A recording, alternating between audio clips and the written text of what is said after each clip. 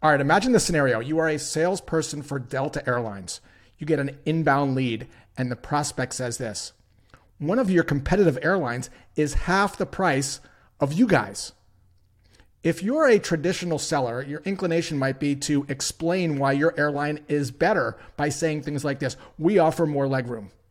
We have the highest customer satisfaction rating. The problem is when you go into explaining mode, what you're secretly saying to the other person is, I'm right and you're wrong. People don't like that very much. So what's the way out? Instead of explaining, ask a question that shines a light on something the prospect might not know. I call this a knowledge gap. Here's what that might sound like in the context of the airline.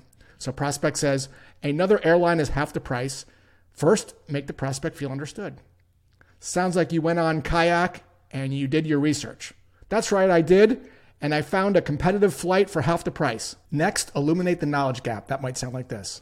So oftentimes, flights that are half the price don't include things like selecting your seat, snacks, or even checked bags.